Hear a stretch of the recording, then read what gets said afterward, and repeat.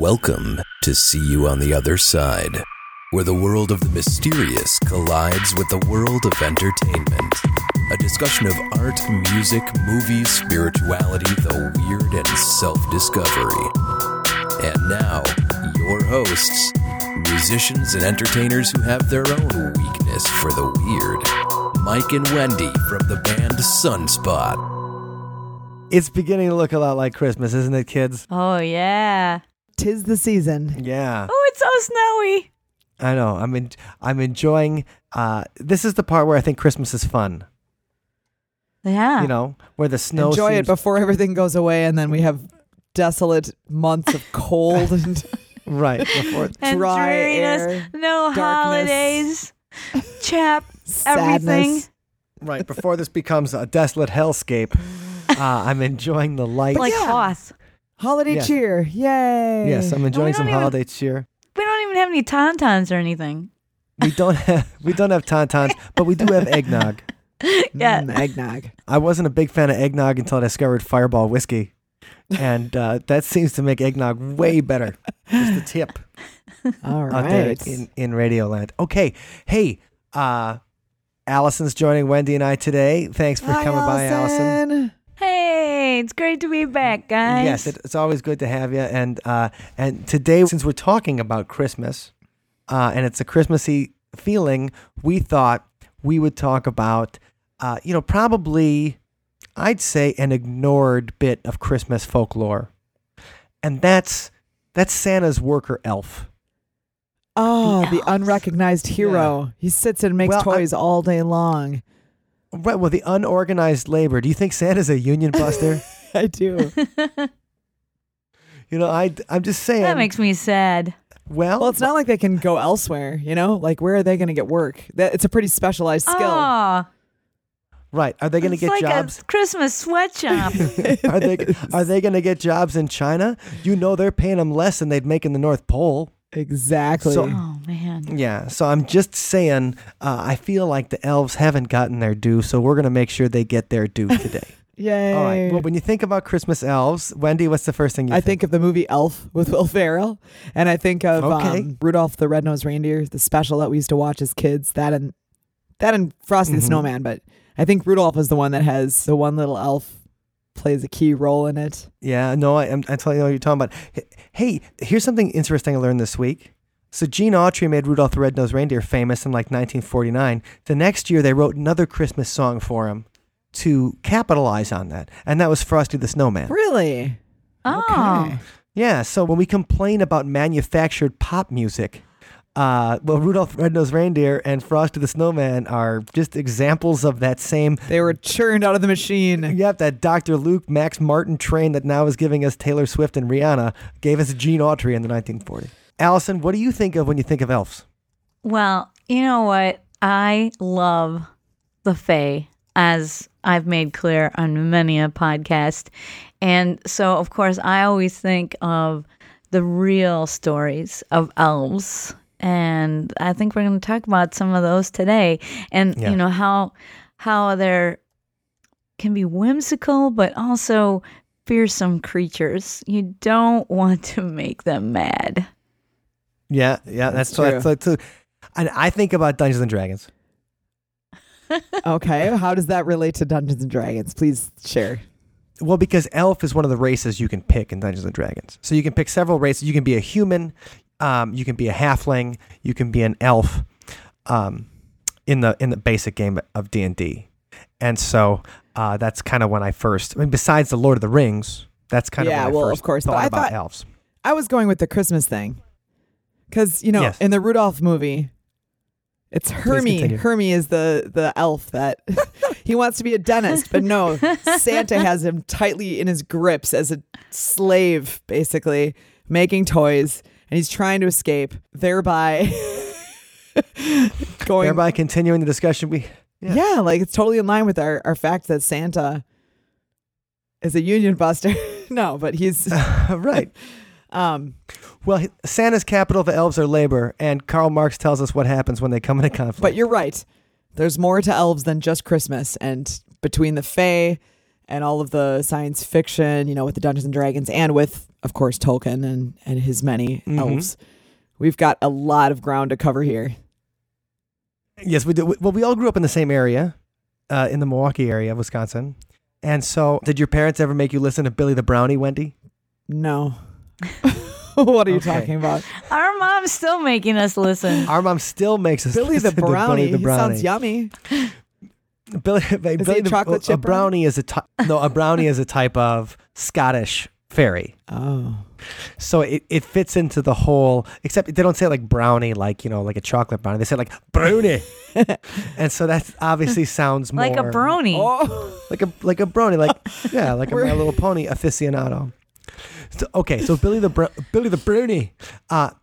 But they had this little show on WTMJ on the radio in the 1950s and late 40s. And people would write letters to Billy the Brownie, and Billy the Brownie would give them updates from the North Pole on WTMJ.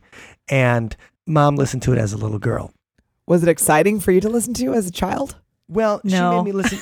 No, I thought it was stupid. I mean, because it's like watching How old were you? Like 8 or 9. It was like watching Howdy Doody. Okay. I mean, Yeah, it's obviously. very howdy doody-esque. Yeah, but the thing is, so Billy the Brownie is this, and that always. So Billy the Brownie is another thing I think when I think of Christmas elves, and I think even a couple of years ago at Christmas, like Mom brought an old recording out, and she's like, "Let's just all listen to Billy, indulge me, and let's listen to this." Aw, and it was like that's sweet. 22 minutes long, and I almost tried to jump out of the hotel room, Allison.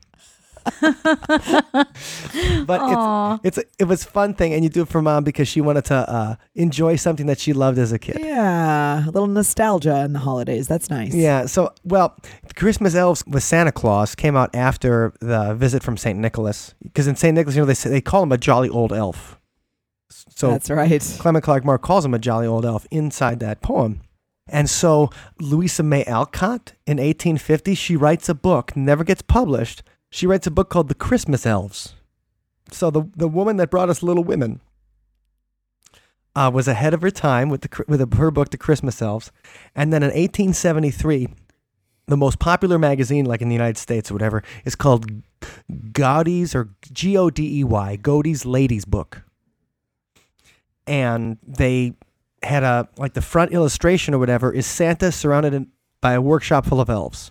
So they created that modern illustration of what we think of is Santa, overlording over the elves and making them work. So Interesting. yeah. So Where did people think the gifts came from before the whole elf factory of toy making existed? I don't know. Like if Santa had I guess he's a magic. credit card.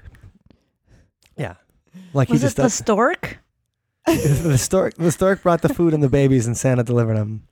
So this Godey's Ladies Book or whatever kind of invented our modern idea about Santa Claus and elves. And of course, elves have been in every Santa movie, like you were talking about, Rudolph the Red-Nosed Reindeer, Wendy. And I think of Santa Claus the movie, where Dudley Moore plays like Santa's lead elf. And then of course the Will Ferrell movie where that's the best. where Bob Newhart is the head elf.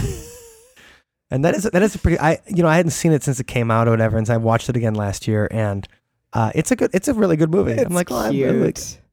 I really like this movie, and I don't like Will Ferrell as a leading man. I'll say it right we've there. been I don't through think this. Will Ferrell, Yeah, he cannot pull off a film on his own. Sorry, but he really nailed it in Elf. That's all I'm saying. So Christmas Elves. That's where we start. We need to start at a place because it's the Christmas season.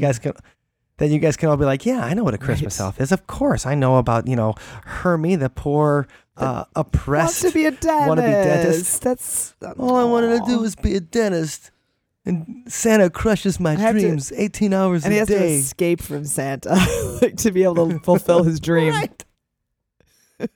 Right. This is a kid's thing. Obviously the writers were just talking about the soul-crushing 9-to-5s that we all had to eventually get into.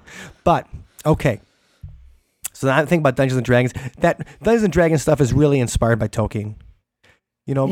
I was gonna say, you said Dungeons and Dragons, but I mean, you're a ringer, so I was kind of surprised by that.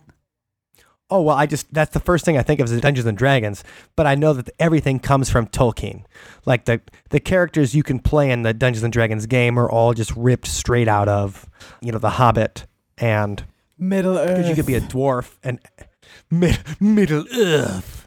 You can be a dwarf, an elf, a halfling equals hobbit, or a human, or you can play Tom Bombadil and waste everybody's time. You can show up every 15 minutes and sing a song. Dude just wants to have fun. He does just want to have fun, but the Middle Earth needs saving here. We need to get to Mordor, and here, it's like, oh god, it's like the show you have to watch before your favorite show comes on. I guess we don't have to do that anymore because everything's streaming. But all right, so where do these elves come from? Where did we get the idea of this? So elf is a word, like old Germanic word. Yeah. So we think of Germanic languages. That's English is a Germanic, even though German is obviously a Germanic language. The Scandinavian languages. So when you think of a family of languages, they all come from this region they call the Germanic languages in Europe, right? So elf is one of those words. And it's basically used to describe, well, the main meaning was white person. All right. All right? Oh. And it's not white person like in a 21st century idea of white person, because when you're talking about, the negative first century or whatever in Scandinavia, most people are white people. So why would they call elf a white person? It's because to them, white had a connotation of beautiful, like the word white, the color white had a connotation of beautiful. So the elves weren't just like little munchkin, like dwarf gnomes kind of things. They were beautiful, stately, kind of like Tolkien's. Right. Elves. And it's funny because now, Allison, I know you don't watch Game of Thrones, but when do you do? And this isn't a spoiler. And this isn't a spoiler for anybody out there because it's the first, it's the first scene of the first episode of Game of Thrones. But they show a White Walker, otherwise known as, in the book, they're known as the Others. But they decided not to. Beautiful. well, that's the thing. So in the book, the way that George R.R. Martin envisioned the White Walkers, the Others, was not as like zombie lich kings like they are in the TV show. He envisioned them as perfect-looking white, frosty creatures, like elves. So elves are not only the basis for like Tolkien's inspiration, it's also the inspiration for the White Walkers in the Game of Thrones. Wow, I didn't know that. That's cool. Yeah, that's a connection I just made today from that white people, beautiful person elf to reading about how George Martin was. He's like, well, actually, I envisioned the Others, and then he's like, I'll never finish your last book. Just like that. Yes, it's kind of how it went. And also what's funny is that how elf is really popular in the English language in like Old English. They use that to describe, all these creatures. And then eventually, as we get to the Middle Ages, it kind of falls out of favor. So people start using words that are more closer to their culture. So in Germany, they start using the word Zwerg or Zwerg. They use the word Zwerg. And that means like a dwarf in German. And Huldra, hidden person. They start using that in Scandinavia. And then in English, we start using the word fairy. So fairies becomes an interchangeable word with elf, and fairy comes from the French. Fairy. Right. So, fairy. Le fairy. But what I think it's interesting is because, so they talk about elves like Chaucer, in the Canterbury Tales talks about elves, and he relates them to incubi and succubi. Yeah. So it's interesting that there was something that was trending this week about a woman who I think she was a Brit, reportedly said that she gave up relations with men because she had more fun with ghosts. And I found an article from, a few years ago, which had a woman who had the same experience with elves in Iceland. And also doing the had hippity dippity. Yeah, had also decided she would swear off men in favor of elves. And I just was startled by how similar the stories were. That's interesting, Allison, you talk about that because like we're sitting there going like, all right, who's going to boink an elf or whatever? But it's a whole thing as part of the original stories about elves. They're very sensual creatures. That's right. And they, they were beautiful creatures. And there's lots of stories about people wanting to wed elves and different sagas having to do with that. Like a woman falling in love with an elfin knight. And yeah. And he was playing he was playing his horn, and As you do. yeah, and this attracted her, and but he had elaborate tasks that he gave her. If she wanted his hand in marriage, that she had to complete like this list of impossible tasks. I did that for my wife too. she came back at him with her own list of impossible tasks, and somehow this pleased him, and he agreed to the marriage. Well, and that's funny. We talk about you don't think of these. You think of Santa's elves. You don't think of Santa's elves like, hey baby, what are you doing tonight? But but the story, right? No, like little Mrs. Hermie. Claus. Yeah, little Hermie sneaks off with Mrs. Claus. Who's like, Oh, come on now. into the workshop. well, for starters, they don't have any time to go out and party. That's true. Yeah. because they're always working. 'Cause of that It's like slave 20 hours driver. a day. Yeah, That's true. I guess they don't have time for a lot of love. no social life for those guys. unlike- They are just building toys constantly. Unlike these elves that we hear about. Well, it's funny that most of the elvish stories that we hear are actually Christian writers who are writing about them, and they're trying to Really? they're trying to take the pagan beliefs and put them into Christian theology. So they're trying to integrate elves into Christianity, and they do that by just calling them demons. Basically, when they talk about elves in medieval texts and they're discussing the beliefs, the pre-Christian beliefs in Scandinavia, they're just like, yep, Satan. Could it be? Well, I think there was definitely that idea that elves were another race and maybe not created by God, or an idea about the hidden people as to why they became hidden is that these were Eve's other children, and she tried to hide them from God. And then God said, well, what you have hidden from God, I will now hide from man. And he made them invisible. So that's one of the folkloric ideas as to, where the hidden people in Icelandic culture may have come from. Well, and I think it's interesting too that they think of elves and these hidden people, the people that we can't see who live alongside us, as wanting to make us sick. That elves had little weapons. They had invisible arrows they would hit us with. Oh, man. And they would say, you getting full of elf shot. That was an illness. Like you would be, that Right. means you'd be sick, and that you were shot by an elf. Yeah.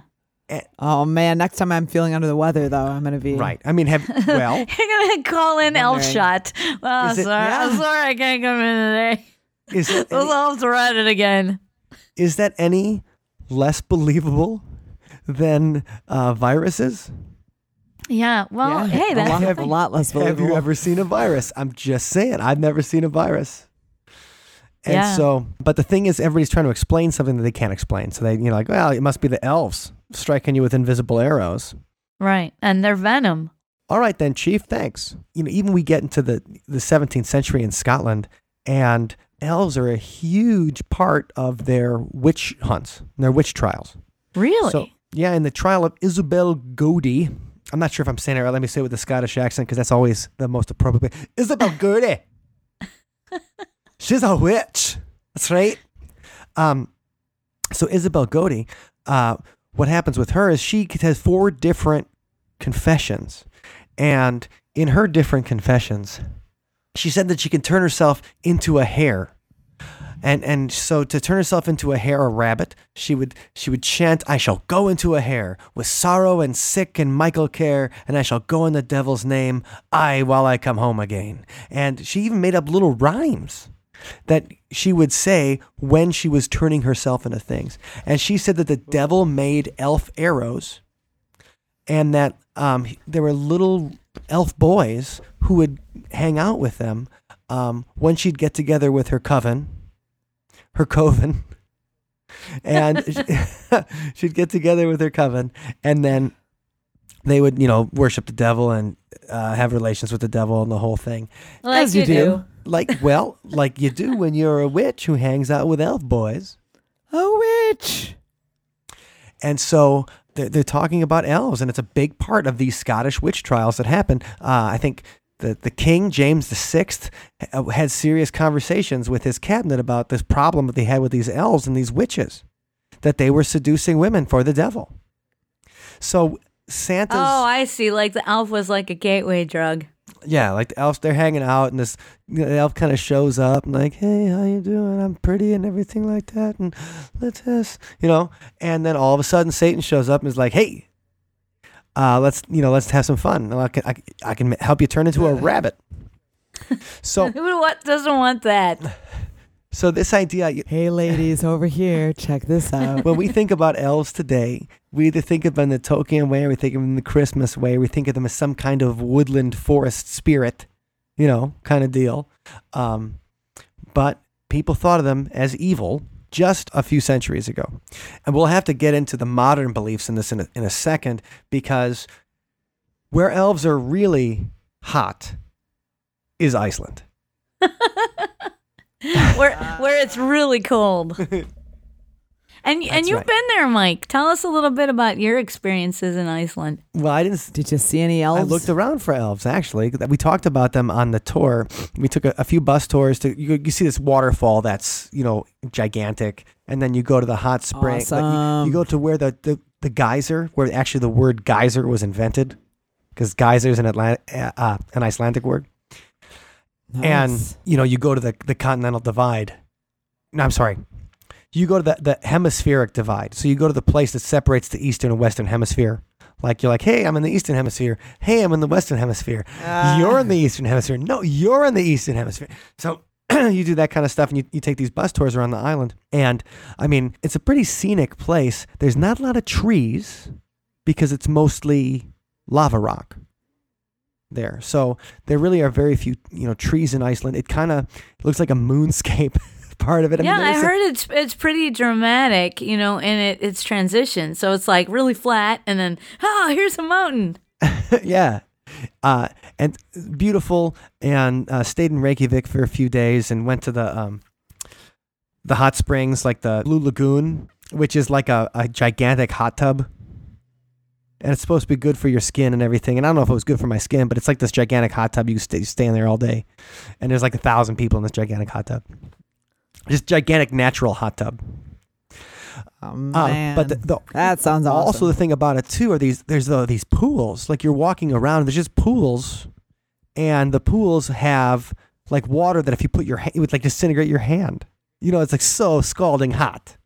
Oh. So be careful. Don't just fall in the water because you might be dead.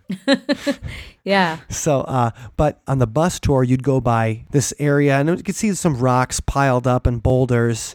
And the tour guide was funny because you know how we say or we kind of hold on to words like there's those little transitional words while we're thinking of what to say.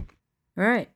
The vocalized pauses. Yeah, the tour guide in Iceland, his vocalized pause was orga. Whoa. And so Cool. he'd be speaking in English, he'd be like, talking about like, and this is where we think the elves is orga. And then what?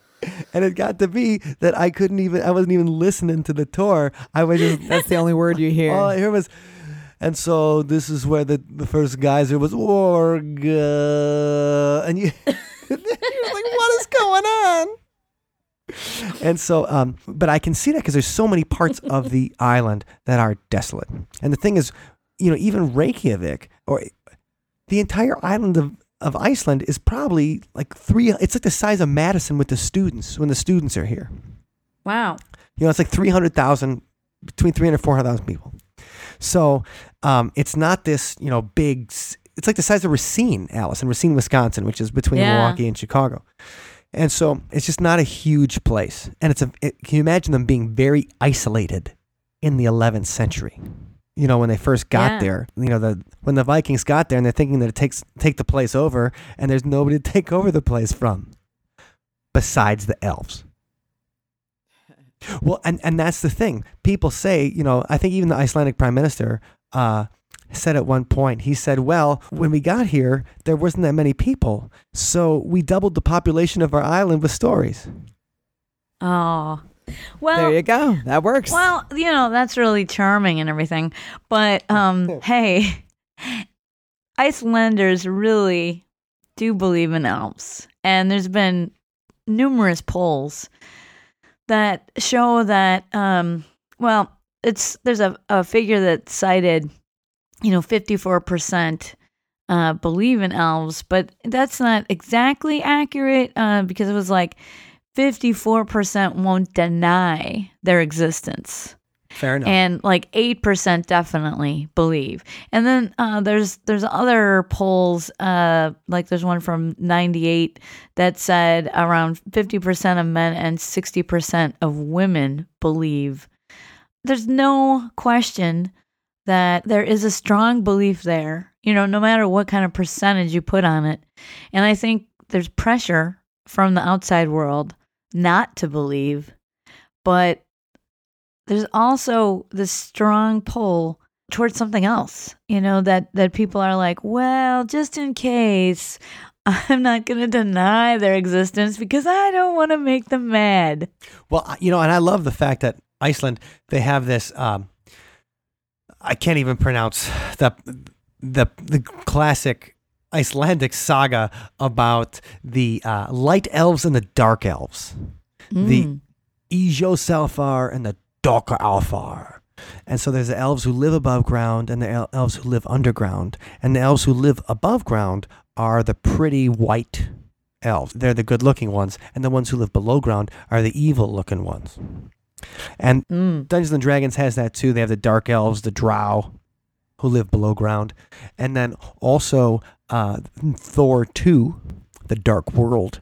Christopher Eccleston, the Ninth Doctor, played the head of the Dark Elves fighting Thor. And that anyway, don't bother with Thor 2. It's not even that good. It's forgettable. Spoiler alert. It's a waste of Christopher Eccleston, who I think who's obviously awesome. But the thing is, the Icelanders, I mean, they still do believe, and they even have an elf school Yeah. there. You know, did you go to the elf school, Mike, when you were No, there? I did not even hear about the elf man. school. And to think, that'd be so fun. Field I trip. totally would have paid to go to the elf school. I do not think I could have convinced Chris to go to the elf school. She'd be like, "We're gonna maybe she'd be like, all right, if they have elf beer, we can go to the elf school." They have pancakes. Elf cakes. I'm sure they do. They give you all kinds of little treats. I'm not sure about beer, but they have pancakes. That sounds good. Well, maybe they'll give you one thing they do is they like freeze sharks. And no, they not dip that. They dip the shark meat into vodka, and then I thought it was just fat. It's just shark fat. There's some, and it's like partially rotten or something. Like it's some. Yeah, Okay, That sounds great. yes. That's what they give you at the elf school. Yeah, You that's snack time. want to be a Viking or Forget the carton of chocolate milk and graham crackers. right? You're getting some shark fat. We make you hard. Yeah, putrid shark fat. Rotten shark. But they have the elf school. Anthropologist Magnus Skarbedensen. He's the guy that's collected all the accounts. We emailed him to be on this show. He didn't get back to me but I think he's the most popular Icelander in the world this week because everybody wants to know about the elf school. And he's like, I do. he's like, there's no doubt that they exist.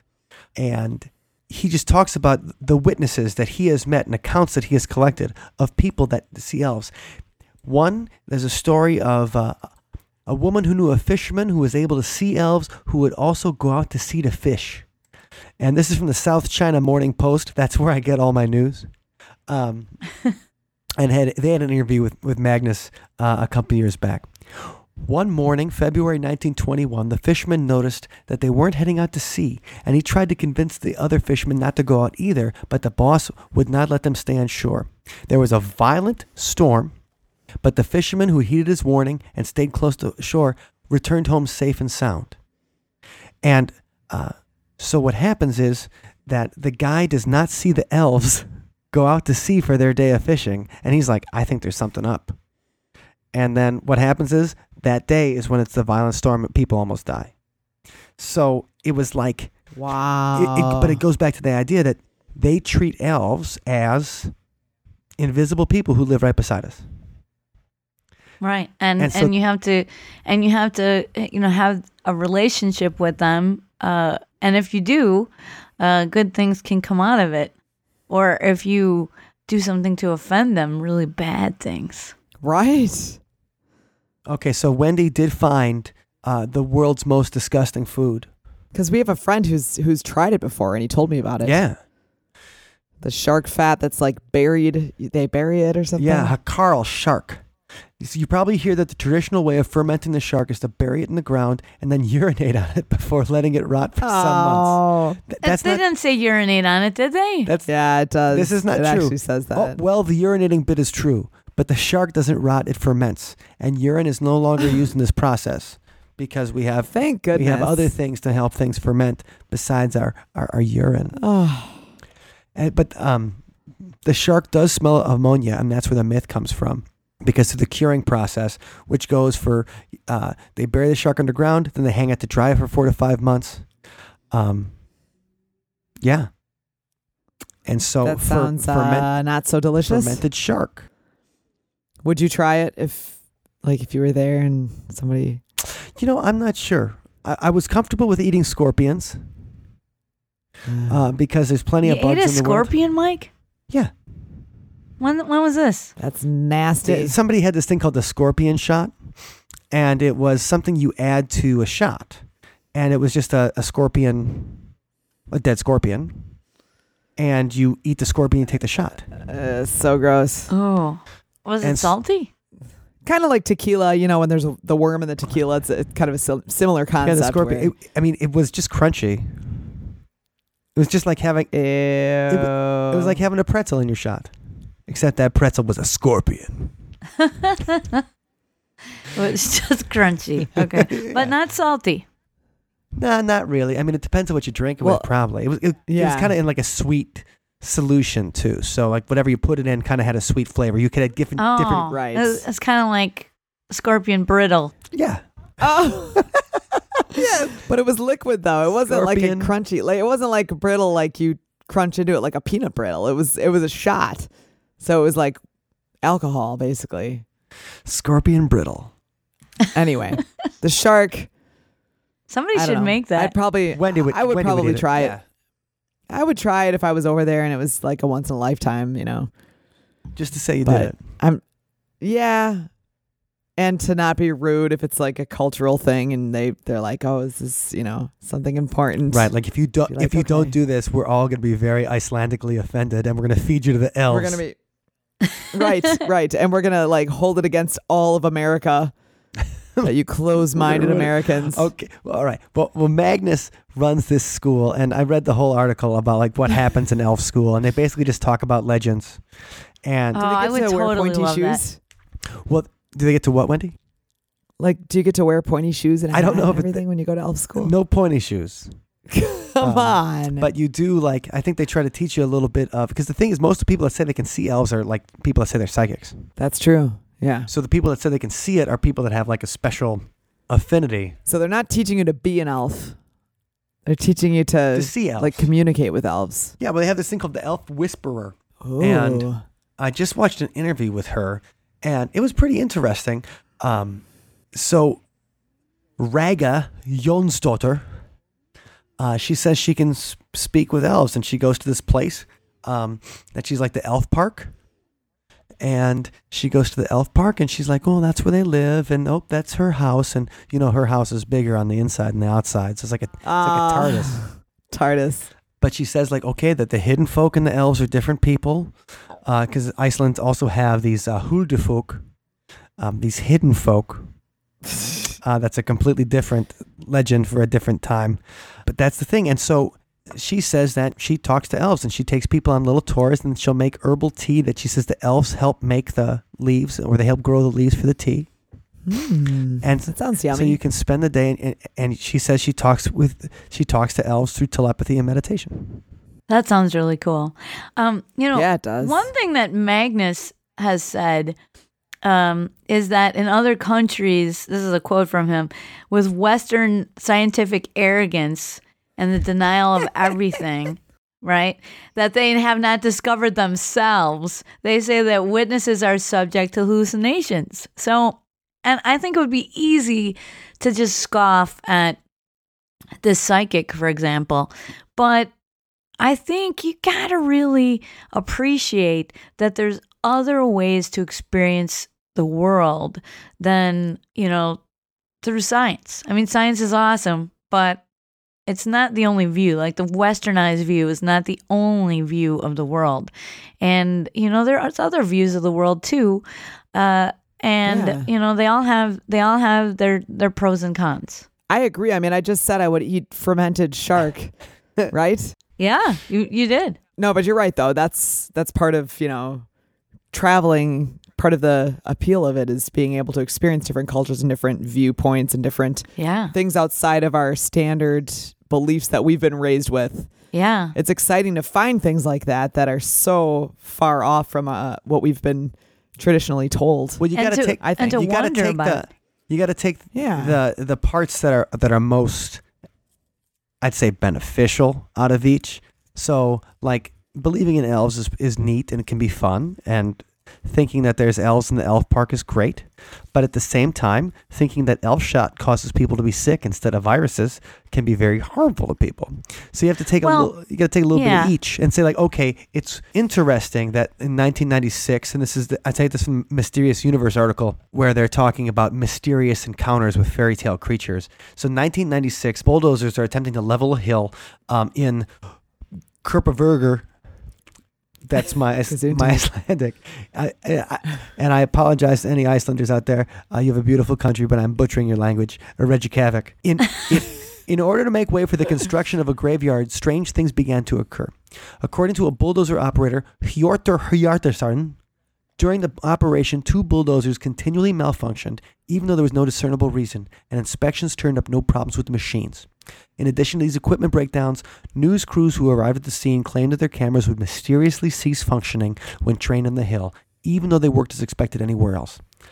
The stubborn problems dogged the construction team so relentlessly that specialists were brought in to try and communicate with the elves, after which the machinery started working normally again, and the bulldozers would allegedly have no further mishaps. Similarly, in 2013, various equipment failures created hurdles for the building of a road from the Alftanes Peninsula to Garderbyr, a suburb of Iceland's capital, Reykjavik. There are also a mining operation in 2011. Are you saying Reykjavik on purpose, Mike? Yes, Reykjavik. I know. I mean, you just want to make things difficult. Yeah, I thought it was a joke the first time, and then I'm like, he knows it, right? No, I know. Okay, sorry. There was also a mining operation in 2011 that was scrapped to a never-ending series of strange malfunctions and mishaps. Now, I've read about that 1996 Icelandic thing because that one is really well documented. There's a whole bunch of different places where you can see interviews with the people and stuff they talk about. Yeah, they're like nothing was working, and then the seers came in who said they could talk to elves, and then things started working. Yeah, and this actually goes back further than that to like the 30s and 40s. There were similar problems with road construction projects, and man, they just had so many problems with equipment, like drills breaking down, just everything you can possibly think of. Just things constantly breaking. Now I know that kind of stuff is just easy to blow off, but Mike and I have both had our own experiences now with equipment malfunctioning in mysterious circumstances where you're All right, eyewitness reports. Yeah, where you're like, come on now. This can't be real. What people tell me, I mean, it's just they don't know their technology, right? And then it happens to you and you're like, It's another thing that I thought I knew. I'm scoffing about it. And then it happens to you. And then you take the equipment into another environment. It works perfectly fine. I think we've both had that experience. And Oh yeah. hey, the thing is, things like this do happen. And it's easy for you when you're not there to say, oh, it must have been this or that. When you're on the scene and stuff keeps breaking down, hey, I think it's unscientific at some point to be like, oh, there's a perfectly reasonable explanation for this. Well, really? Well, at the same, I mean, there are things that could cause it. It doesn't necessarily have to be. If it was my brain that's causing it, though, that too. Like that's the thing. Like if your brain is able to make a battery drain, right, then that's supernatural in itself. Not necessarily supernatural, but that's paranormal. That's beyond our understanding. Well, okay, so 2 weeks ago we talked about how Santa Claus is real, because there's actually been Santa Claus sightings, and we talked about how Santa Claus might be a tulpa. Yeah, and I saw the tooth fairy. And Wendy for real saw the tooth fairy. What? Yeah, I missed that one. We'll go back and listen to the episode Santa is Real, and you'll see how Wendy proved. Episode 173. Wendy proved that the tooth fairy is real, everybody. So don't bother putting the money into your kids' pillows tonight, because Wendy's taking care of it. Oh no, I'm just But okay, so definitely. we were talking about the About.com paranormal phenomena expert Stephen Wagner, and he was the guy that was collecting the real stories of Santa Claus. All right, so also on his page, he talked about a woman named KT. That was she just gave her initials, so that's always suspect when somebody's like, well, here's my initials are, AH or whatever. She was living in Greensburg, Pennsylvania. She said she'd been walking through the woods when she came upon an area that looked just a little different than she was used to. Something ethereal, shimmery, she said. So maybe she saw like a vampire from Twilight out there or something like that. Like Team Edward was out there. Continuing on, she then found herself, quote, face to face with a tiny, quote, elf-looking man with pointy ears and a pointy cap. When she startled and she yelled, he vanished without a trace. So we've had elf sightings in the United States. Oh, yeah. Another guy talks about elves wandering his farm at night in Tennessee, and this is from like 2015. Yeah. This is a Reddit user talked about, and so I talked about how I read the Reddit paranormal page all the time, and then there's usually nothing good. But this guy was talking about how he's been spending time on a farm, and he saw like little creatures running around at night. And he's like, they got to be elves, man. Well, Mike, I don't know if you remember, but we have a musician friend who told us a story about, I don't know if you'd call it an elf, but she was traveling through Wisconsin. Wait, out in the country. Hold on, I don't quite know if I remember this. A lot of the stories we hear from our musician friends are when I'm musically inclined, which means I'm drinking. So what's the story, Wendy? Let's hear it. Well, we were in Merrill, Wisconsin, which is north of Wausau. So it's basically the North Pole. Yeah, staying at our friend, the booking agent's house. Yes. And he often has other musicians crashing there as well. And this other musician told us that while she was traveling, she looked up. She was driving down one of those rural roads, very out in the country. And she saw what appeared to be a man, but was like a quarter scale version of a man. Wow. Off on the side of the road. And she said, I swear it was a person, but it was just like a shrunken down person, like a tiny little man.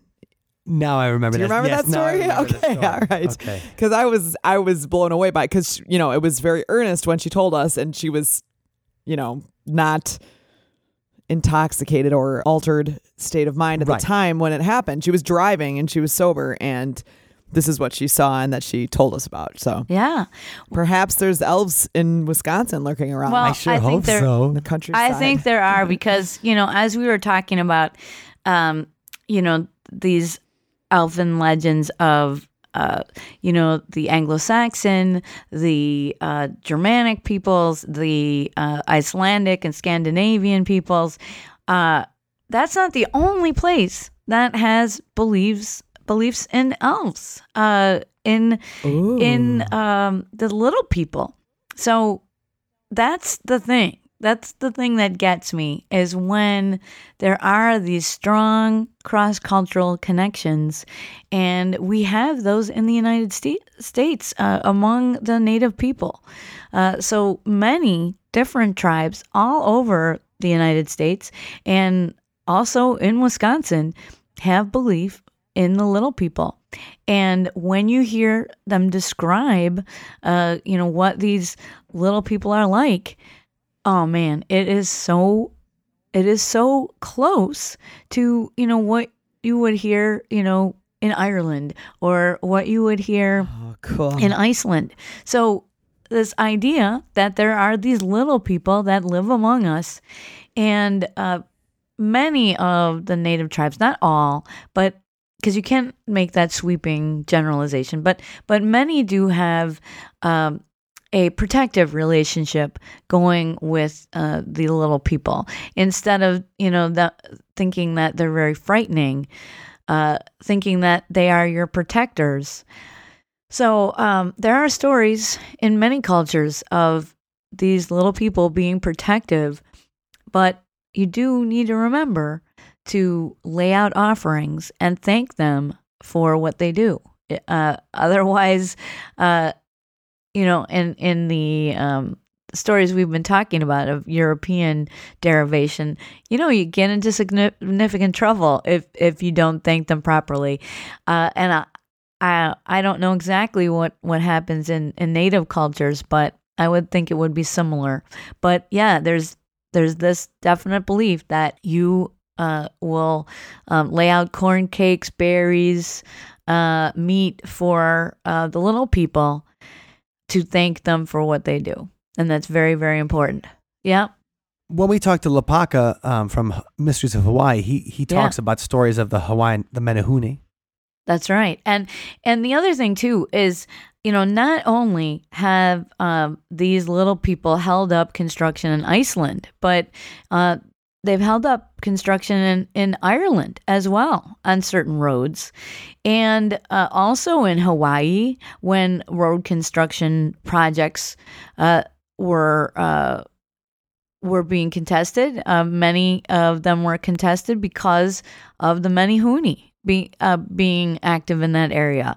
And then also in our country, there have been native tribes who have sounded opposition against different projects, again, building projects that would interfere with the little people. So the cross-cultural connections are so strong, and there's so much similarity among cultures that, probably didn't have any contact.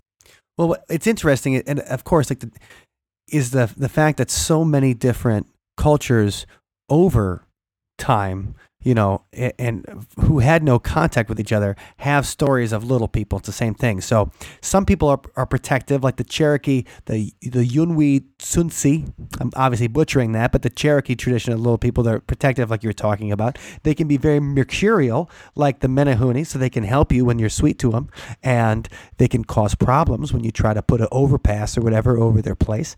And there's the Shoshone Namaragar, who are aggressive. The name means people eaters in the language. And so, there's difference. So the little people, they sound more like the Haunchies, in that they're kind of evil.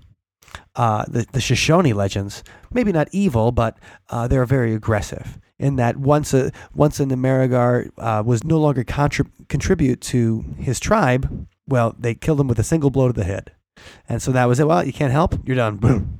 And things like that. So they sound like the Klingons of the Shoshone, like little Klingons is how I think about it. Is that, you're no good, so we kill you. And when you talk about the Irish elves and the Irish kind of fairies there that have interfered with the construction of the roads and stuff, what was that movie that came out a couple years ago? Was it Are you talking about the Hollow? Yeah, The Hollow is a perfect example of how you can see. It really gets to like, oh, fairies are cute and it's Tinkerbell and stuff, and to like, yeah? Well, what do you think about this? It's more about right. It's more about fairies, and how they would steal children and change them out. And we'll have to do a whole episode on changelings sometime, because that's more of the sicko aspect of the fae. Right. And, like I said before we talked to Jeffrey Holder about poltergeists, I really thought about fairies as like, okay, like that's Arthur Conan Doyle was just, he'd believe anything, Right, the Cottingley fairies. Right, he'd just be like, look at those fairies. These are completely real. I am a great believing walrus. And so that's just what he did all the time. He just believed whatever people would say. He just wanted to believe so badly that he would do that. But then you think, well, there's a reason that people thought that fairies existed. And maybe it's because these weird poltergeist-like phenomena were happening. And that fairies don't care about your morale. They're like an H.P. Lovecraft character. Not a character, but H.P. Lovecraft, the antagonists, the elder gods and everything. It's not that they're amoral or they're evil. They just they have no sense of human morality whatsoever. They're completely alien. And that's how I think about these elves and fairies. I think about them like that. The Hollow is an excellent example of that. Right. So yeah, that they're running completely different algorithm than we are. They're just going about things in a way that we can't understand. But then you look at tribal relationships with the Fae, and you see, well, they're getting along. So why is it that Westerners have such trouble with it? Europeans have so much trouble with it when Native people seem to be able to figure it out. But I know there's been an embattled project in Connecticut on Mohegan. It's not Mohican. There's two different tribes. There's the Mohegan tribe and the Mohican tribe, not to be confused with each other. So in Connecticut, they have the Mohegan tribe, and there are some sacred stone piles on Mohegan Hill that have been hotly contested over certain development projects in the past, and the Mohicans strongly believe that their little people friends live in those stone piles, and that these friends have protected them throughout the centuries, and they need to be preserved, and that in some way if they're disrupted they'll leave or what have you. But so there's really that belief still exists here among some tribes in the United States, and it is a stated reason why certain development projects are hotly contested. Well, I think it's interesting you talk about the difference between some Native American cultures, maybe not the Shoshone, but the other ones you're talking about, who have these positive relationships with the little people, and versus the Europeans. And I think one of the big things there is that when you talk about the cosmology, the myths in the religions of Europeans versus the myths in the cosmology of the Indians, the American Indians, is that in the European, it's a dichotomy. There's God, and there's Satan. And God is good and all loving, and Satan's bad and wants to hurt you. And so anything that comes from God has to be good. Anything that comes from Satan has to be bad. And in the Indian cosmology, it often seems that they're much more of some things are good, some things are bad. Sometimes, people can be, or, gods and characters can be both good and bad. They're neither completely wonderful to us or completely horrible. They can be sometimes awesome and sometimes terrifying. And kind of like humans. Yeah, and that's even more like an Old Testament God. The Old Testament God, we talk about the pre-European. So when the Old Testament, when Judaism and in the Middle East and stuff, the Old Testament God is a vengeful and angry God where he's doing good stuff for the Israelites. He loves the Israelites. He's like, you know what? I'm going to let you guys right on through that Red Sea. Come on, you're coming on through the Red Sea. And then when the Egyptians come through, he's like, I'm going to kill you. And then, and then he's like, hey, I'm going to turn your wife into a pillar of salt. Yeah. You like that now? You like that? You shouldn't have turned around, should you? Yeah, I turned you into a pillar of salt. So the Old Testament God is much more like this. He can be wonderful. He, she, whoever. I'm betting on God's a she because she's cruel. But gods can be that the gods are mercurial, like we're talking about fairies. So I think that the biggest problem in dealing with that from a European perspective is often going to be the fact that it's either good or evil, and not really in between kind of characters. And I wanted to get a real quick before we get to the last couple of points, which we're going to be about some basis for why we might have elf stories in all these different kind of cultures. I wanted to talk about the Alabama leprechaun. Do you guys remember that? No, tell us. No, but it sounds awesome. Okay, so this was like in March 2006. It's in Mobile, Alabama. Crichton is the neighborhood, and somebody reports that they saw a leprechaun in a tree, and then they create this sketch. It's the sketch of the leprechaun, and it looks like the traditional leprechaun hat, but the sketch is like done by like a 4-year-old. Like it looks like here is the the sketch, and it's like a little face with like a little leprechaun hat, and they're like, well, that's what we saw up in that tree. The hat had a buckle on it? Yeah. The hat has a buckle. And so the TV crew comes down to investigate because it's March 14th, 2006. So it's right by St. Patrick's Day, right? And the reporter's talking about it. And he interviews one woman, and she goes, well, it might be a leprechaun, or it could have been a crackhead. And then somebody else is like, no, I saw his leprechaun flute. And the leprechaun told me it was thousands of years old. So then the guy who talked about the flute, like he becomes memed as the flute man. And so all these people start saying that they're talking about seeing a little leprechaun up there, and they'll show the viral videos. We'll post some of these videos to the show notes, othersidepodcast.com/175, because they are ridiculous and they are funny. But the Crichton leprechaun, the Alabama leprechaun, in March of 2006, a whole bunch of people in this neighborhood in Mobile, Alabama, said that they saw a little leprechaun in a tree. And the TV station came out there, and it just became a really a silly story that could run, everybody else could run with on St. Patrick's Day of that year. And then so they'll rerun the videos by St. Patrick's Day now because they're so ridiculous. That's perfect. But it also brings up a good point that all of these different elves and folklore, they're very different from what we have in our Santa folklore. Yeah. The Santa elves are very human-like, and they're very like worker bee, year-round, sitting there slaving away. Right, creating toys. Oh, they must be technologically advanced because they're manufacturing like Xboxes and PS3s and all the iPhones and all that stuff, right? Think about how tiny their fingers must be in order to be able to get on those circuit boards. Those circuit boards, that's exactly. And microchips, that is really complex, minuscule work. That's not just putting a chip in a bottle or whatever. That is, that's really small. So when they highly technical too. So I can imagine that Santa's elves, when they do have a chance, when they get their one day off a year, December 26th, they get Boxing Day off or whatever, that they probably have to rest their sore hands from all that kind of work. Like, I would and think. you think about their carpal tunnel, like they probably don't even they probably don't even cover that with the North Pole Health Plan anymore, because they're like, look, that's a pre-existing condition, guys. We cannot cover this. All right. So, what are some possible sources of the elf legend? Well, one is a big one that came out just a few years ago, and that's Homo floresiensis. You guys remember that? Oh yeah, that's my favorite. Yeah, I love The Hobbit.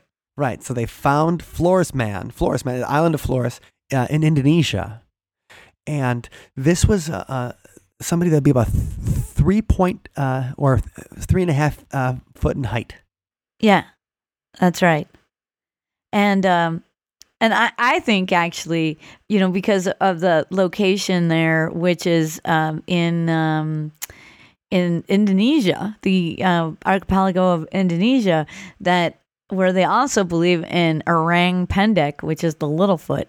I think that they found archaeological evidence of one of those orang pendants. I think that's what the Homo floresiensis is.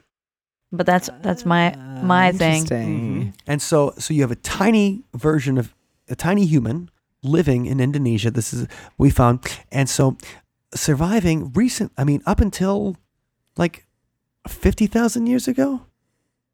Yeah. Yeah, I think they're going back and forth on there, but the idea is that it was with us long enough for us to notice and make it part of our cultural memory. Because they live right alongside us, and they wouldn't be invisible. I mean, they would be unless you look down. Right? You really got to look down. You really got to be looking down all the time. Even I would get to look down this time. Right. Even a hobbit like you, Allison, could look down at the hobbit. That's right. Aww. So I do love elevensies. the halflings of Indonesia, the Homo floresiensis, are interesting, and I think that might be one of the possible, that's stuck with us over time. That's some kind of genetic memory. Even though I know there's no evidence for genetic memory, I still think it's fun to talk about. The other thing I thought was interesting was a Time magazine story from June of this year, and it talks about Williams syndrome. And what is that? It's a disorder caused by a genetic deletion. It affects 1 in every 10,000 people. So what's the quick math on that? Like 0.001% or, something like that? I don't know. It's after hours. You can do the math. All right. No math for me right now. But there's really unique symptoms. They do have some intellectual challenges. So they have some challenges they have to go through. They don't develop quite normally intellectually, but they hug everybody. Number one. So that's because they kind of make up for it by being they're endearing and sweet. Friendly. They're highly musical. Some of them so much they can be considered savants. Witty, charming, they're predisposed. So this genetic deletion might mean that nobody's going to be a rocket scientist, but might mean that they're a lot more fun to hang around with. They hug you, they're funny, and also they have a distinctive set of facial features which can be described as elfin. Really? So, yeah, and you can see some of these pictures of different, kids and stuff, and it's just, you could see it. It's a certain kind of facial features. So they used to call it, in the 1960s when it first came out, it was called elfin face syndrome. And so the researchers, even in the beginning, were like, these are like elves. In fact, she's researching the book about the system. She talks about this one boy who had Williams syndrome, and his mother. The mother was so struck by her son's resemblance to Puck, who is the elf from Midsummer Night's Dream. He's always full of mischief, and Puck is not the guy from the real world for you 90s kids, but Puck is the elf from Midsummer Night's Dream. And he reminded her so much of him that she hung a picture up in their house of Puck. So that's an idea, that's another place where elves could be our idea of fairies and elves, and musical, magical, whimsical, might come from experience of people with Williams syndrome. And then also we talked about sexual relations with elves before. That's the kind of thing where it could be, well, why the kid turned out like that. Because it was the elf that got with mom. So when you think about medieval explanations for things or how things develop, and you think about the way we think elves look like, between the memory of the little people that we have and elfin face syndrome, this Williams syndrome, certainly they could put fuel to the fire of beings that live right alongside us, in addition to actually weird things happening to people that have nothing to do with Homo floresiensis or Williams syndrome. It's just there's something out there that's messing with with our stuff. Yeah, I think yeah. I mean, when you have all these cross-cultural connections, I think something's going on, and I can't say what it is, but it's just so bizarre that stories from Hawaii and stories from the Native American cultures in the States can be so similar. Yeah, to, and Thor too. Yeah. Yeah, and Thor too can be so similar to these European ideas and ideas from Iceland. Right. I don't know. I think there's something. Think there's some there, and I hope I get an elfin visit tonight. Me too. Me too. Well, the thing is, we're gonna talk more of Yay. this. So just to finish up, we do know somebody who said. I mean, first of all, we have the story of somebody who told us that they saw an elf in up north, and we also have someone that said at a convention that he's got an elf living in his house. Oh, that's right. Are you talking about John Tenney? I am talking about that weird maven, John Tenney. Yeah, one of my favorites. And I don't want to tell too much about his story because I eventually want to get him on the show to talk about it himself. And it's good. Right. It's really good. And there's confirmation from our friends Greg and Dana too that said they saw it. Yeah, in a Skype session. So the elf is showing up in Skype. I wonder what his Skype, I know. I wonder what his Skype name is.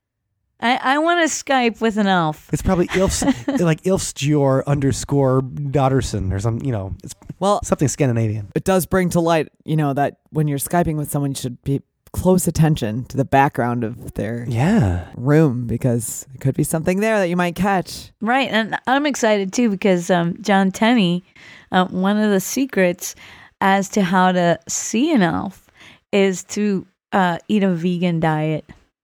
Oh, which is something that he does and I do. So, but he was talking about it like a forest elemental kind of thing, is like or an elemental of the woods, and that's right. That goes with the whole idea of nature spirits. Yeah, so some kind of nature spirit, and that's the same thing as the elves we're talking about.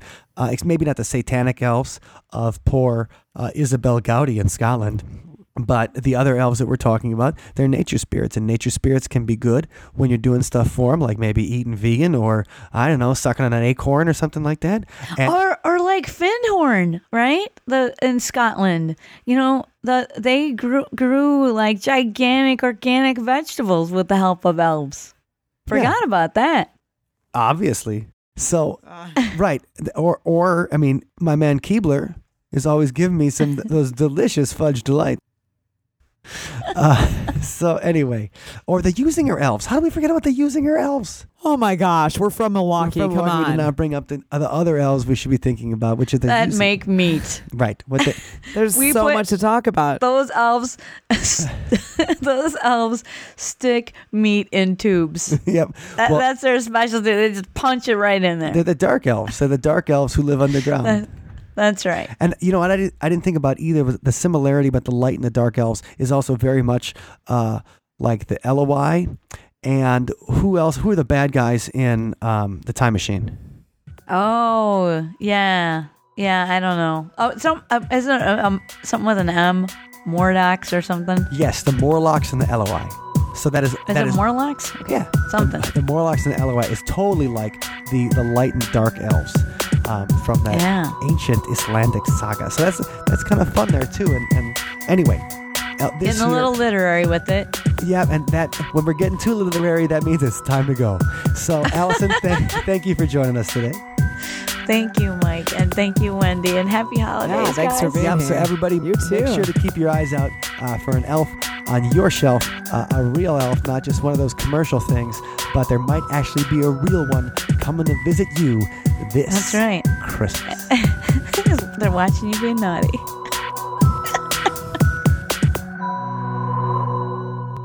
For this week's song, we took a poem that was written anonymously in 1857 for Harper's Weekly, and we put some music to it.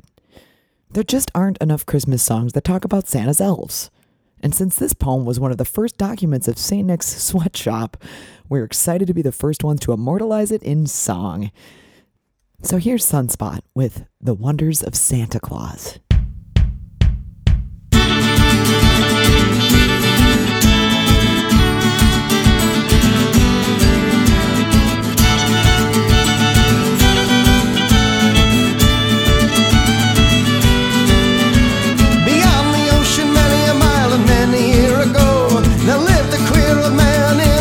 House of snow, and every little boy and girl as Christmas Eve's arrive, not doubt or overjoyed to hear the old man still alive. In this house upon a hill and almost out of sight, he keeps his many elves at work working with all their might to make a million pretty things, cake, sugar, plums and toys, to fill the stockings hung up by the little girls and boys. laundry shop. But when he hears a stranger, he orders the elves to stop. And the house, the workmen all just take a twist. Just when you think that they are there, they're up in a frosty mist. In this house upon a hill and almost out of sight, he keeps his many elves at work, working with all their might to make a million pretty things, like sugar plums and toys, to fill the stockings hung up by the little girls and boys.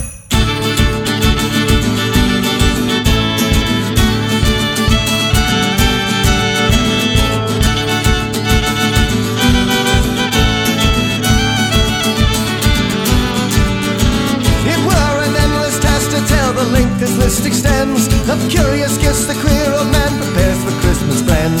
You might be guessing who he is and the country whence he came, why he was born in Turkey and St. Nicholas is his name.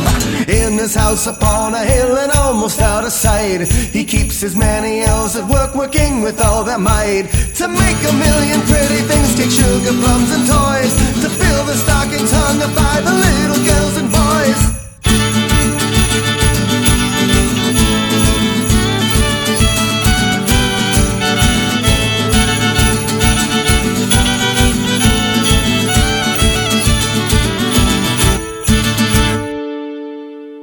Thank you for listening to today's episode. You can find us online at othersidepodcast.com. Until next time, see you on the other side. Yes, thank you so much for listening.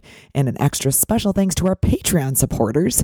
We'd love to have you join that community, and you can do so by visiting othersidepodcast.com/donate.